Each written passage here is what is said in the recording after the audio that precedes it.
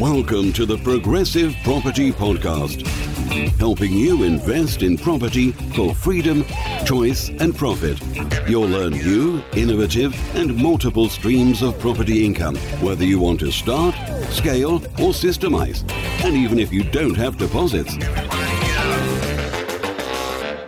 Hi everyone, Kevin McDonald here, and I've got a really special guest today. So I'm speaking to Gavin Gallagher. Now, Gavin is Irish, and we've got a lot of people who listen in from Ireland and are maybe looking to do property in Ireland, or maybe looking to invest in the UK property market from Ireland. So hopefully Gavin can give you some tips and some help on how you might be able to go about doing that. So thanks for coming on the show, Gavin. Great to have you here. How are things? I'm good. Thank you, Gavin. It's great to be here. Great to be here as always. Lovely. So for anyone who doesn't know anything about Gavin, property at the moment, you've got businesses and stuff, but can we go back to the start and tell us a little bit about your background when you were, growing up, I guess, in Ireland and things, where you started off and how you eventually decided that you wanted to go down the property route? Okay, yeah, well, it goes back a bit. I go back to the sort of pivotal moments in my life, and one of them was a family holiday in America, and it was the first time we went to America, and we flew into New York City, and we decided we were going to spend, my mum and my dad, they kind of decided, let's stay in Manhattan for like 2 nights before we go down to Disney World or whatever it was. And I was kind of like probably around 15, 14, something like that. And I can remember just being absolutely blown away by the skyscrapers in New York City. I can just remember it was the first time I actually recognized buildings, if you know what I mean. It was prior to that, you just drove by them, you didn't think about it.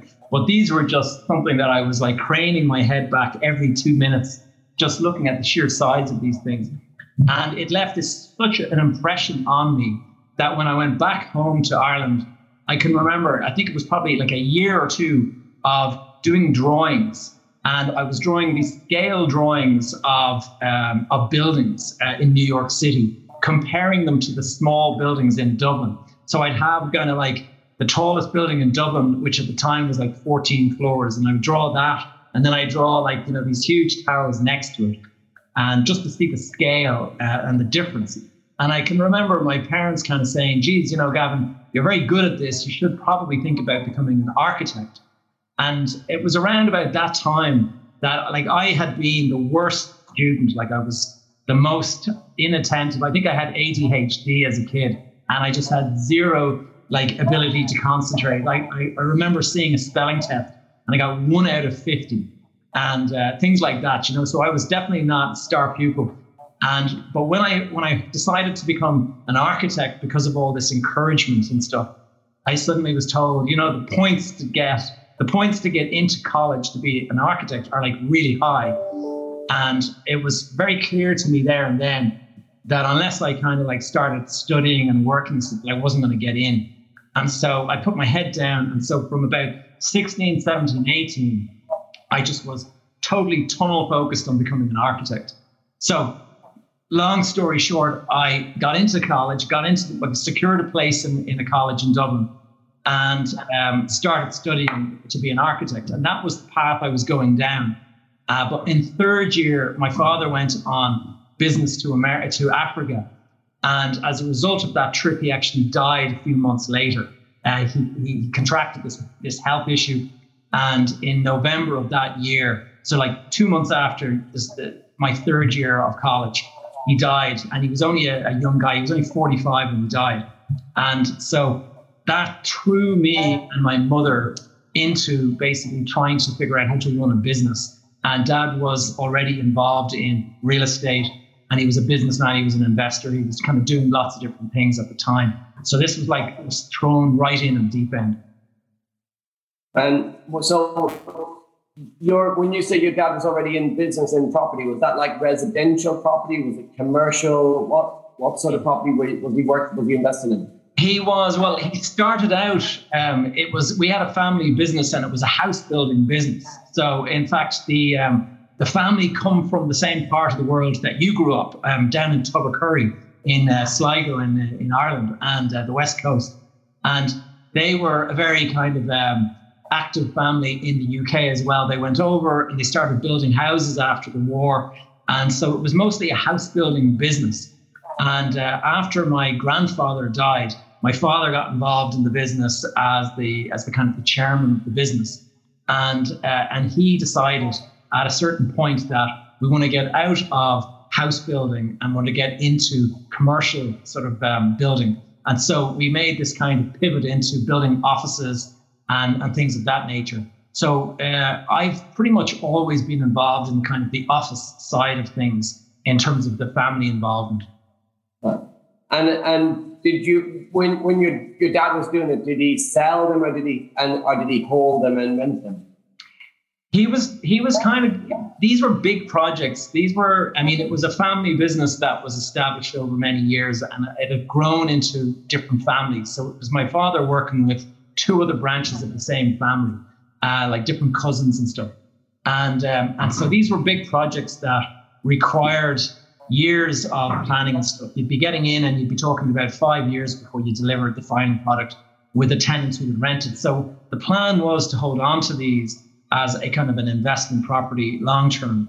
And so we built kind of like office complexes in the city centre in Dublin, where you'd have 4 or 5 office buildings, and then you'd bring in a pension fund who would buy 75%, and you would hold on to 25% for yourself, and they would be your kind of senior partner, if you know what I mean. Right. And you got thrown into like running this whole business. What age were you at the time? I got thrown in like such a deep end thing, because it was like I had no experience in business. I had decided to become an architect, and so architects drawing nice pictures and all this, not business focused. And I enjoyed creativity and all that kind of stuff. And then suddenly you're into kind of this tenant wants to offer this deal and that tenant wants to offer that deal and stuff. And it was real kind of, whoa, this is, so I decided to go back to college, and I finished architecture, and then I went on and I did a master's in property economics. And that kind of helped me because it filled in a lot of the, the valuation piece that I didn't really know anything about. I had my head around construction, obviously, but the finance part was a bit of a mystery at that point. What age were you at this time? What was like? I'd say I was 26 when my dad died. I was 21 when my dad died. And by the time that I was started kind of rolling up my sleeves and getting involved, I was around 25. My mother was insistent that I stay and finish my degree and don't leave halfway through an architecture degree. She kind of felt it would stand to me. So, and I think she was right. It has stood to me. Right. And then when you took on the business and stuff, did you continue to just do the same types of projects, holding stuff? And I'll tell you, as you may be aware, like getting into a family business can be complicated, and there's a lot of politics involved, and it's not always easy. And as a young 20-year-old, you don't have a clue, and you don't realize it, but you don't have a clue. And you have these older cousins who are much more experienced and knowledgeable, and they know how to do the business. And so I bristled against them. I kind of found it difficult to work with some of them initially. And my uncle was involved. And I just kind of, what I decided to do was, I'm a director, but I'm going to start my own thing and I'm going to do my own thing. And so I basically set up my own architectural firm, and I was motoring away doing my own small projects with an eye on, every month I would go to board meetings and stuff, but I wasn't really involved in a day-to-day basis. There was a CEO and all that kind of stuff involved in that business. What happened though is I took on a couple of small architectural jobs, and I did a domestic house extension for a couple.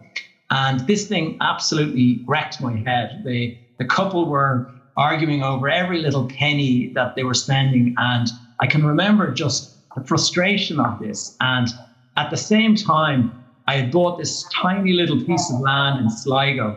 It was it was in a village called Enniscrone. And I bought this little piece of land for 25 grand.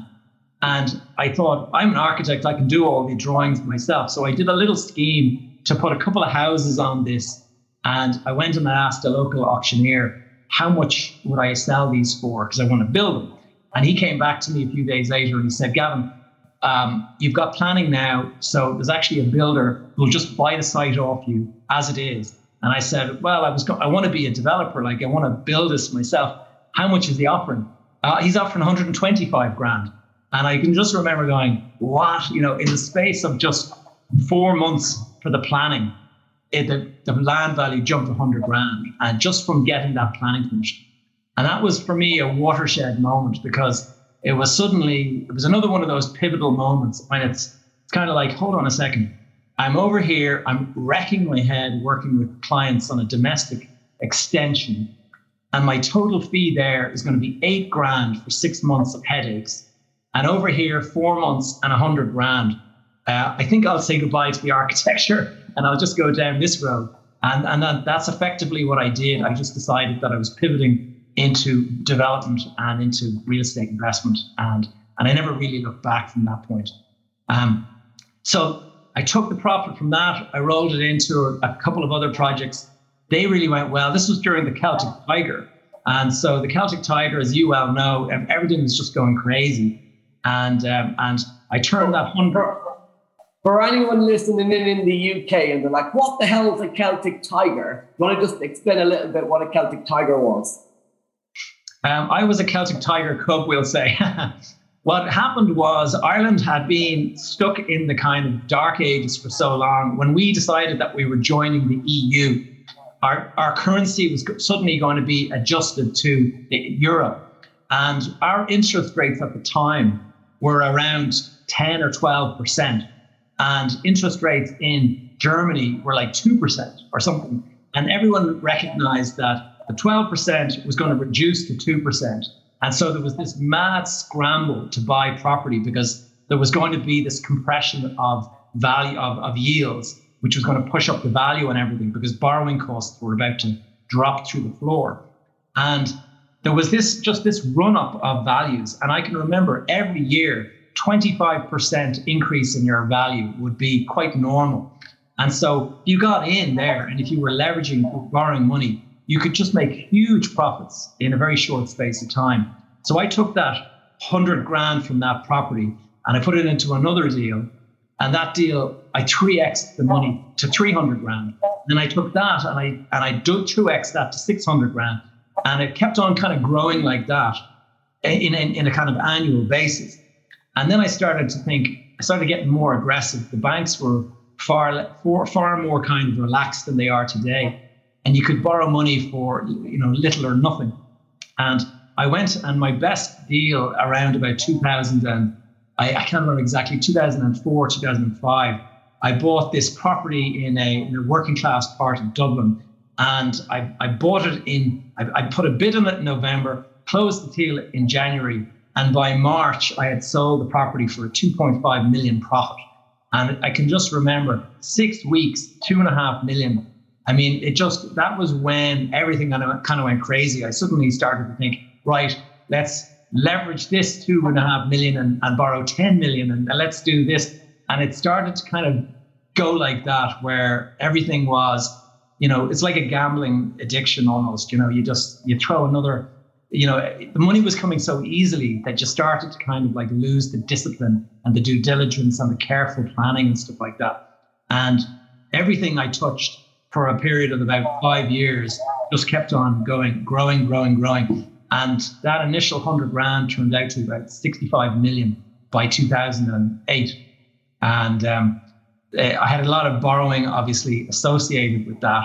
And in 2008, I went and I bought this huge project in the south of Spain. By that stage, I had started investing in America. I had started investing. You went to the Eastern Europe area. I went down to Spain. I bought property in Spain. I bought property in America.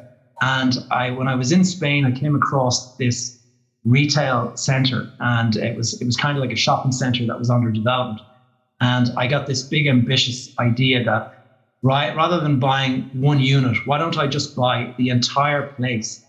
And so I went and I raised 12 million from investors, and I borrowed 30 million from the banks, and we did a 42 million deal around about the same time that Lehman Brothers was just about to collapse. So you can understand what happened next, And I ended up so underwater. I ended up 16 million in below the value of my assets, and it was a total disaster. I mean, everything started to crumble. Everything started to kind of fall apart. My marriage collapsed as a result of the strain I was under.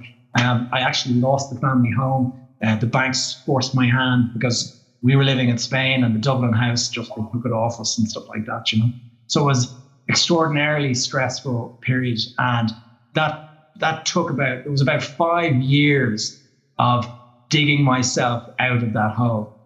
And this was me personally. It was nothing to do with the family business. The family business had its own problems back in Ireland, but by this stage, I was just I was like a zombie, a walking dead. The banks I had hitmen chasing me, looking for me at this stage because it was I was so radioactive in terms of bank debt. So your mindset's a really big part of property investing. What was your mindset as you were growing the business between the early 2000s and 2008? And then what sort of mindset shift did you have when it all collapsed with the financial crisis? Well, the mindset is a huge area of interest for me now. At the time, I didn't pay any attention to it, but when one of the things I started my own podcast and talk about mindset as a result of investing and going through all of these experiences. You've got a situation when you just have nothing but success after success after success. You get so complacent, and you start to forget that it shouldn't be that easy to make money. You have to have this discipline. And at the time, I just felt completely invincible. When you make money so quickly and so easily, you start kind of thinking, how can I spend it is really your biggest concern. And I started thinking that this is just going to continue on. I had what's known as normalcy bias, where you think that the status quo is just going to continue every single year. And at the kind of rate that I was growing, I thought that I was going to be worth hundreds of millions in no time at all. And so I wanted the lifestyle that goes with that. So I had, the big house in Spain. I had the big house in Dublin. I had flashy sports cars. I had a penthouse in New York City. I kind of went crazy because I just thought that I'd cracked the code, and I knew this is how easy it is to make money. Why would I delay gratification when I could just have it all now, and the banks are only willing to give it to me? So biggest mistake was that during the ramp up. Then when the shit hit the fan, there is this whole period when you go through this complete denial. First of all, when the market turned really negative, I kind of thought, okay, this is going to be, 6 months, a year of struggle, and I just have to weather that, and then everything will be fine. So I just basically sort of thought, okay, I'll sit back and relax a little bit while the market kind of settles. And that was the biggest mistake I made then, second point, because that denial that you should be acting quickly to rectify the situation, you should be shoring up your outgoings, you should be taking all these kind of cuts. I wasn't doing any of that stuff because I kind of thought, I'm invincible, this is just a temporary glitch, and everything will be back to normal in no time. Then there comes a point when you start to realize that maybe you were wrong doing that, and maybe it's time to actually start making some adjustments. And of course, by that stage, the adjustments they're going to be quite painful, and you don't really want to go through them. So you don't really make a full adjustment. You make kind of a half-hearted adjustment. And so I remember reducing expenses slightly, but not massively reducing them the way I should have been. And it was the thing just went so long. It was like death by 1,000 cuts. Every time I thought I was going to secure a deal, the deal would drop away. Every time I thought I was going to secure a tenant would drop away. I was trying to sell property. I'd have a buyer, the buyer would drop away. And it was just this falling market that continued on for years. And that was the most difficult point, because there comes a point where you're so negative and you're so underwater that you start to realize that this whole idea, your identity that you created for yourself is completely fabricated and it's built on a false premise. And that is a really difficult thing to accept. And there's a kind of a moment where you go through this identity crisis. And one of the things that I think is very important nowadays is not to build your identity around financial success and stuff like that, because if you run into difficulties, it completely shocks your whole, it kind of throws a spanner in your entire identity. So one of the things that I made, the big mistake that I made was, having the fancy car, the fancy house, and all of these things built on debt. Because when the shit hits the fan and you're there in big trouble, suddenly you're there and all of that stuff can get stripped away. Whereas if your identity is built on something that can't be stripped away, then it's an awful lot more powerful. And so I went through this. I would say I suffered a bit of depression for a period of time because, everything that you've built up and this whole identity that you've created for yourself actually becomes extraordinarily, it's just gone, and you're just in this extraordinarily difficult, dark place. And that lasted for certainly a year or two. And it wasn't until I kind of said, you know what, it's time that I stop blaming everybody else for this issue. I was kind of wallowing in self-pity. I was thinking that, it was the bank's fault, it was the economy's fault, it was this guy's fault, it was that guy's fault. And the reality is, I walked myself into this situation. And so first of all, I started focusing on my health. I started getting into doing a lot of fitness, and I used to get into triathlon and all that kind of stuff. And I found that having my identity in fitness and stuff, that was something that I could control personally. It was nothing to do with the outside world and stuff like that. So that, first of all, was a great thing. That really it helped my mindset and really get back on track. And what I found was that, and just owning up to the mistakes that I had made. Once you just accept this is your fault, you got no one else to blame, and you're the person who's going to dig yourself out of this hole. Nobody's coming to rescue you here. And so it was only when I kind of made that decision and I decided, okay, it's time to get humble. It's time to, go back and start again. That was when things started to kind of rebuild for me. Many people, 16 million in debt.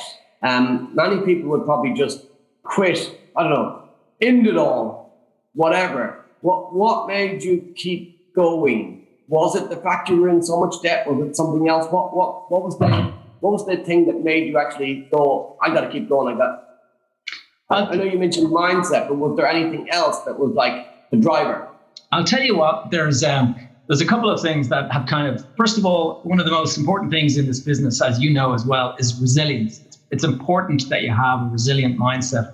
You're going to go through these ups and downs and these challenges. And if you go in with an open, with your eyes wide open, that this is the kind of stuff that you're going to face, then you can take it a little bit better. Now, one of the reasons why I went through a difficult period, because I didn't really expect this to happen. I knew that there was cycles, but I didn't think it could be 6 or 7 years long.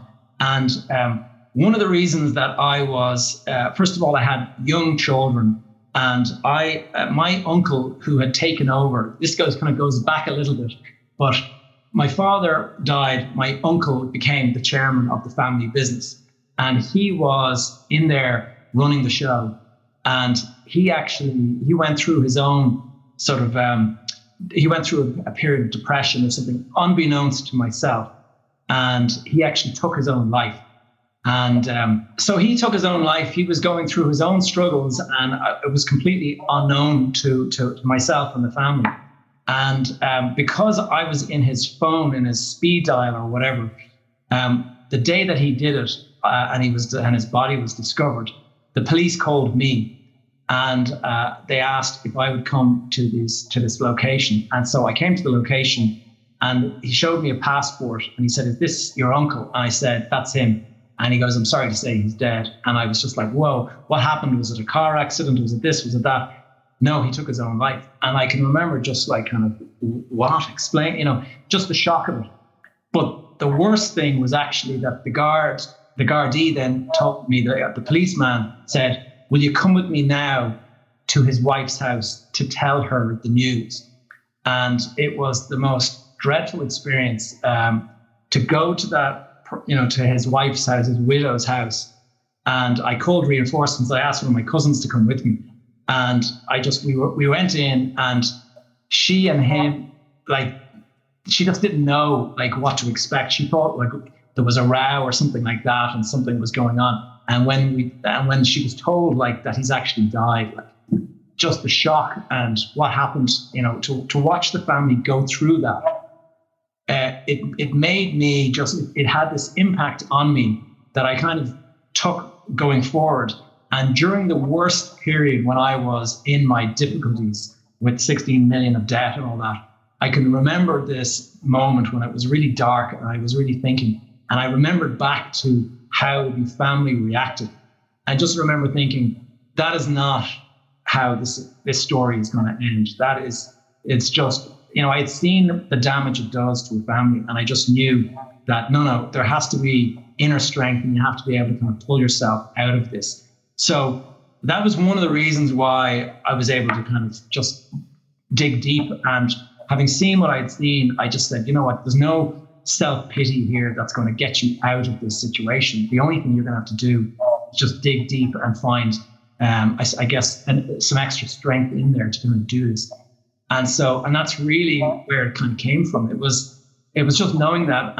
And today I recognize that as one of the big risks in this business. I see people, glorifying, going out and making lots of money and stuff, and borrowing and having lots of debt associated.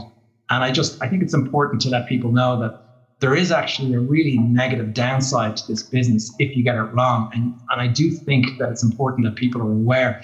After my uncle died from his own hand, I actually had another cousin who actually committed suicide several years later.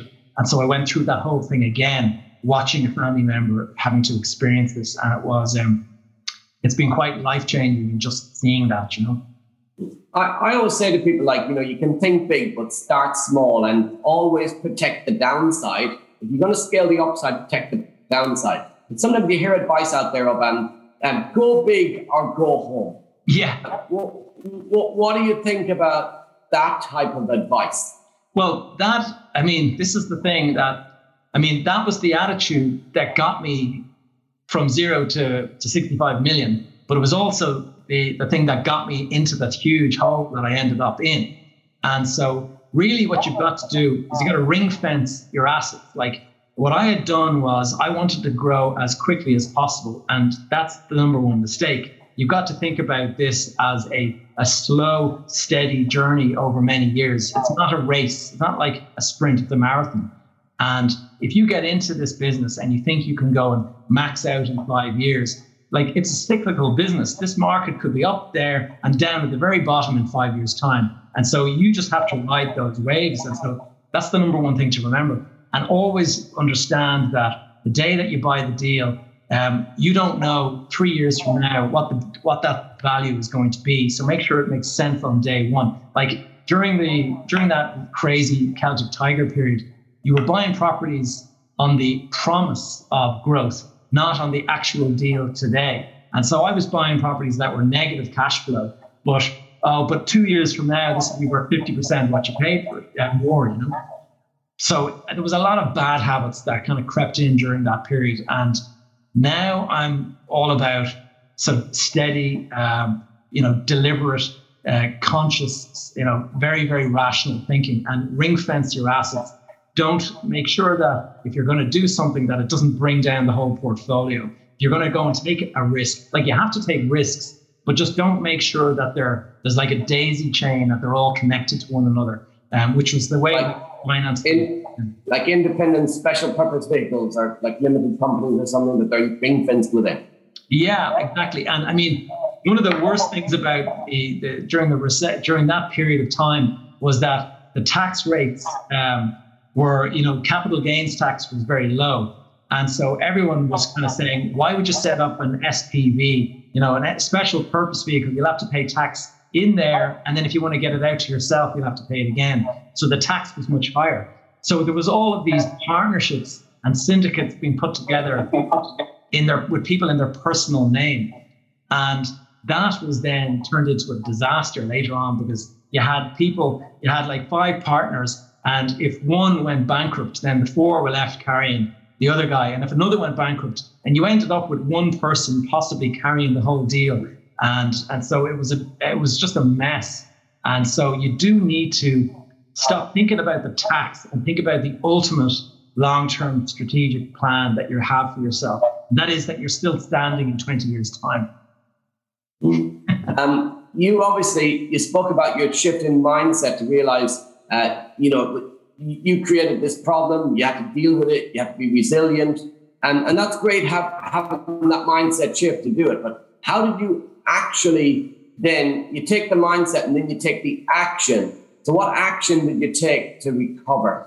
Well, the first thing I had to do, I had to stabilize my financial situation, because the banks back in 2014, the banks came in and did what's called a full rental sweep on me. And so every single penny of income that I had coming in was swept, and I never touched my hand.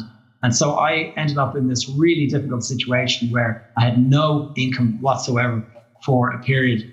And I actually had to go back to my family and actually look for help from them, because I was in a situation where I couldn't even afford my rent. And so that was the most humbling moment, when you've gone from this superstar who's made all this money and flying first class. Suddenly you're asking your family for help. And I'm very fortunate that I actually had a family that could offer me assistance and stuff. And so the first thing was to kind of just own up, obviously, to your situation, and to get humble and, look for a way to stabilize the situation. So in my case, I actually managed to find a job within the family business. Somebody had left their job and I stepped into that role. So that was the beginning. And you have to kind of just accept that, look, whatever you did before when you were the big cheese and you were making all this money, you're now part of a team and there's a pecking order, and you just have to accept this. And so that was enough to just stabilize my financial situation, start bringing in some income. And once the income comes in, you start to get kind of a clear head, and you can say, okay, now how am I going to do it? So I started looking at projects, started looking at deals, and I still had some of my assets left over that were actually starting to kind of bounce back. It took so many years but I was able to hold on to them. So they started to emerge out from being below the market. And once that happened, the banks started to get a little bit more relaxed about you holding on to them. And so, but I mean, I lost a huge amount of my net worth to the banks forcing me to sell property below market and stuff. And it was just a slow, I mean, I'm not anywhere near where I used to be in terms of like my net worth. It's still the long road back to kind of rebuilding. But it's starting to go in the right direction, and that's the most important thing. And right now, so you're based in Ireland at the moment? Yeah, I'm based in Dublin, and I run this business park that the family business is involved in. Okay, and then are you back now, and you've got your property, some of the properties you originally had? Are you investing in more property again now? I'm starting to. I'm really trying to consolidate what I have at the moment, because once, I've learned from before that juggling too many plates and or balls in the air or whatever it is, I need to stabilize. I needed to get everything under control. And so once that happened, then it was really, okay, how do I optimize what I have?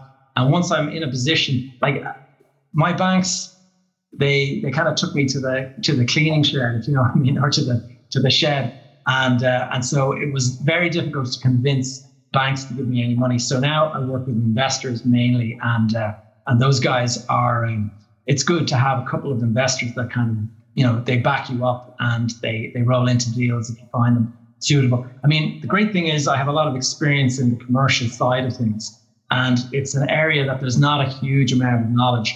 So it's an area that I can get busy and I can find deals, and I found a couple of nice little deals that can be sweetened. Are you investing in Ireland? Are you investing in the UK? Where are you looking to start growing from? A combination of both, primarily focused on the Irish market at the moment, because the residential sector here there's such a supply-demand imbalance after all the years of the recession. So we're actually building houses here. And what we have, I mentioned to you before, I think that we've got a site not so far from actually where you live, I believe, a place called Downham Market. And I think it's like 40 kilometers from Oxford. And we've got planning permission there for 32 houses or something like that. So there's a grow, it's back to looking at sites, getting planning permission for sites, and then building on some of the sites when it makes sense to do that. But for anyone who's like thinking about getting started in property, what would you say to them as the sort of should they, can they, and what should the first steps they be? Well, I think they should, because it is definitely, I suppose, let's turn back that. It depends on your skill sets, because I see an awful lot of people, the mistakes that they made was they kind of thought that everyone's getting into property, everyone's making money, and therefore let's pile into that. And it's kind of like the shiny object syndrome, where you kind of feel like there's FOMO and you're missing out on the action. It's like people piling into Bitcoin when they see everyone making millions on Bitcoin.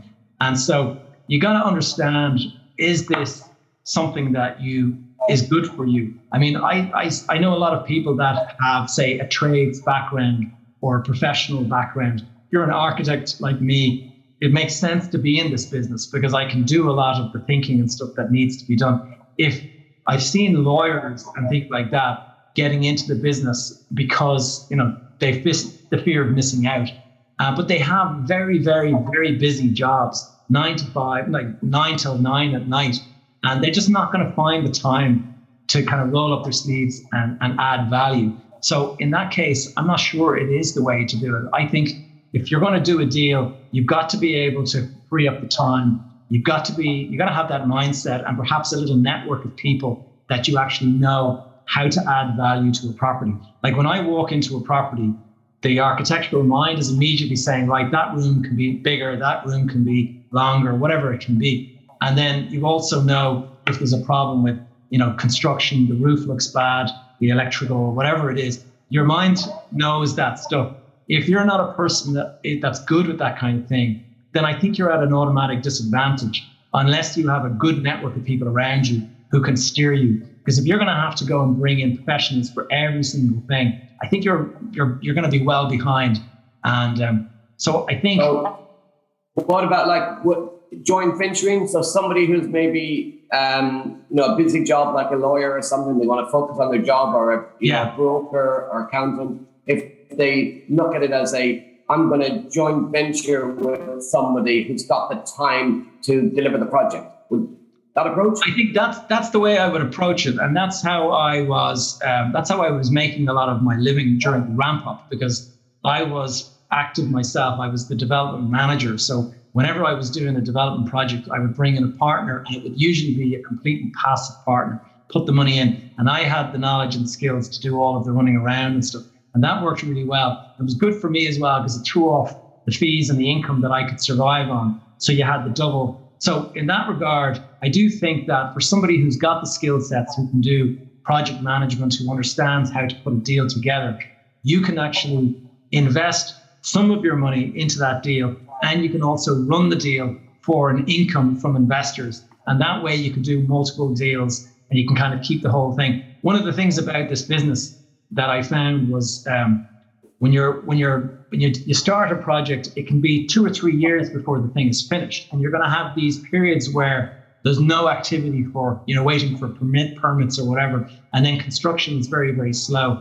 And what you want is to phase different sections of the project. So when you're in that planning period, you're actually starting another buying project. You're buying something else elsewhere, and when it's going to construction in one area, you're in the sales process in another area. And so that's where it's great to have different partners so you can phase it in that way and you can keep yourself constantly moving on to the next project. For anyone listening in from Ireland, would you say invest in the Irish market right now, or would you say to them they should consider maybe investing in the UK? And if it was invested in the UK, what do they need to think about that's slightly different to Ireland, or what do they need to think about to make it work here for them? Well, from my own experience is there's so many differences. I mean, the fundamentals, the stuff that I like to talk about is kind of fundamentals that apply to every single market. So your mindset, how you buy, how you sell, all of that stuff. It doesn't matter what market you're in, the same rules apply. But when it comes to the planning process, when it comes to when I buy this property, you mentioned things like, that you're in a chain, and like that's not something that you see in the Irish market that often. If you're in, we hear permitted development and all this, that's not something that, you necessarily hear those terms in the Irish market. So for somebody who's looking at coming from the Irish market into the UK market, you've got to learn that whole area. Now, it's not complicated, but it's just new. And anything that's new and that takes time to learn, you've got to roll up your sleeves and you got to kind of put your time into it, because a little bit of knowledge can really screw you up, and you can make a lot of mistakes with a little bit of knowledge, as you and I both know. Yeah, that's to say, yeah, a little bit of knowledge is dangerous sometimes without the full picture. So you get the full picture, understand what you're doing before you do. Start with the end in mind, I guess. So we're coming towards, I'm just conscious of your time, we're coming towards the end of this. This has been really insightful, really, really interesting journey. And I think a lot of our listeners are going to get a lot out of this in terms of your journey and how to protect themselves, as well as think about scaling the business and not get too ahead of themselves. So you've had a lot of success, and you've had some issues on the way. Let's say, what was sort of the worst advice you've ever had from somebody in your journey?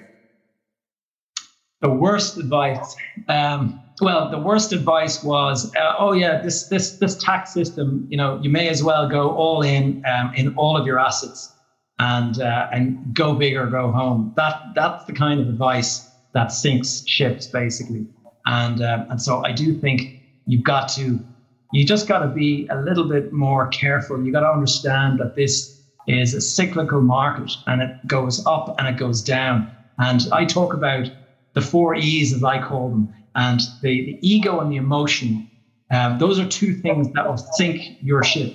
Your ego can get too big for your boots, and you can actually sink your ship. Your emotions can get involved. You can kind of get lost in a deal, and you can start thinking that someone's insulting you when they're actually making a fair offer to you. And so those things. Then there's the economy, and there's events, extraneous events. The economy or the economics of the deal, that can completely screw you up if you get that wrong. So you've got to think about, the economics today are not necessarily what they're going to be in a year's time. Like January last year, none of us thought COVID-19 was going to be a thing. Here we are 1 year later, and the whole world is different. And so that's kind of the events that I'm talking about. So between the economy, like Brexit is another example of a spanner that was thrown in the works that nobody anticipated. All of these things have to be you have to build yourself a little bit of a buffer in the event that something goes wrong. And when I was ramping up quickly, it was primarily because I was just rolling the dice every time, and I just kept going all in, let's put everything into this next deal and then go again. And let's put everything into the next deal and go again. And when the music stops, you really can kind of suffer hugely. And so take a little bit, put it aside, and diversify your portfolio as well is a good bit of advice. Yeah. So you've just answered the best advice there as well, have you? Sorry, I should say. That's okay. I told you about my ADHD. Yeah. So if anybody's looking to reach out to you, Gavin, and you mentioned you've got a podcast. The podcast, what's it called, and how else could they find you? My podcast is called Behind the Facade, and the most recent episode featured your good self, as you know. And then in terms of reaching out to me on social media, I go by Gavin J. Gallagher, J for James, and my website is gavinjgallagher.com. And both of those, any of those, LinkedIn, anywhere, you can kind of reach me on that. That's awesome. So I've really appreciated you coming on, and I found it really, really valuable. Even for myself, I've got some mental notes for my future now about the protection side as well as I scale. So I know our audience is going to really find this very helpful as well. So I really appreciate you coming on, Gavin, and speak soon. Absolute pleasure, Gavin.